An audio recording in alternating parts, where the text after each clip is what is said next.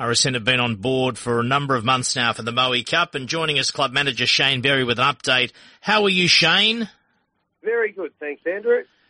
So for many clubs that I've spoken to around this time of the year, we have to go back a few years ago for a normal edition of their feature day. Likewise, the case at Moe. That's right. It's been a couple of years now since we've had crowds, thanks to COVID, but extremely looking forward to it, mate. Very much so. And the day is going to be a big one as far as the racing is concerned, and I don't normally talk about races and fields, and we get to know those fields officially for you, but you're pretty excited about the quality of races RV have scheduled for you. Yeah, really, really excited. The racing club here too, we try and boost these races. We kick in a little bit of prize money too to add to the spectacle of the whole racing thing. But this year we've got 4 big feature races on the day, including the Ladbrokes Moe Cup itself for $150,000. But we've got 3 other great feature races on the day too, Andrew. All right, you're a racing purist, I can certainly tell that. There's going to be some pretty prestigious talent from this radio station being on track. Matt Stewart, Sean Cosgrove. For those that have booked for the marquee, what will be happening from an RSN point of view on track? RSN, fantastic to be affiliated with RSN this year, and what a professional outfit they are. We've got the boys, as you mentioned, hosting the Pundits Marquee this year, so that's inclusive cost of all your beverage and your food throughout the day, entry into the course, into the exclusive marquee. You can watch the guys do their thing.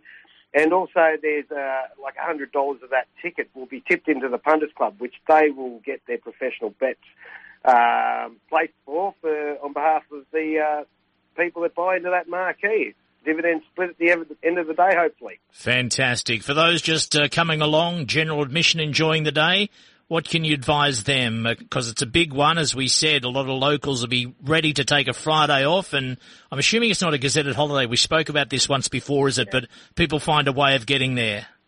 Yeah, look, there's going to be plenty of undercover areas on Cup Day. I mean, it's tossed a coin whether it's raining or whether it's going to be sunshine. But there's undercover areas there. You've got all the race meetings, the race meeting itself. You've got entertainment throughout the day. And also we're finishing it off with a big, I should mention there is going to be a heap of food trucks on. Oh, really? That's terrific. What sort of food? Oh, you've got barbecues, spit roast barbecues, dumplings, squid, pizzas, all the rest of it, hamburgers, the lot. So maybe go to one truck each hour. Yeah, that's right. So plenty of food and beverage choice on course on the day, and then we're finishing it off with a DJ party right at the end. An old school DJ party, sort of like a blue light. Yeah, so it should be really good fun. Terrific. Excited, are you? We go back a few years ago. I know you might have had one since then, but the 1927, that was not your last real cup, was it? That would have been it. You were there. I was in the rain, and the meeting was halted halfway, wasn't it? Because the electricity broke down, and you found it. No, it wasn't a horror story, because it turned out everyone was sitting there wondering if the whole meeting was going to be abandoned. The rooms were dark, rain was coming down, a storm had hit, but you got a generator up. You got the meeting to conclude, and you had the band at the end of the day, so it worked out fine. Test. That was a test, Andrew. That was a 20 mil downpour during the Cup. The power went out because, as we discovered later on, one of our staff was cold, put 4 heaters on in the one area, and knocked all the power out. So we stole some generators from the marquee areas to get us up and running and got through that day. That was the day Gundown won it. I think it's the only race it's ever won too. So fantastic. But yeah, look, the DJ party this year will be fantastic. It's a local DJ named DJ Nosh.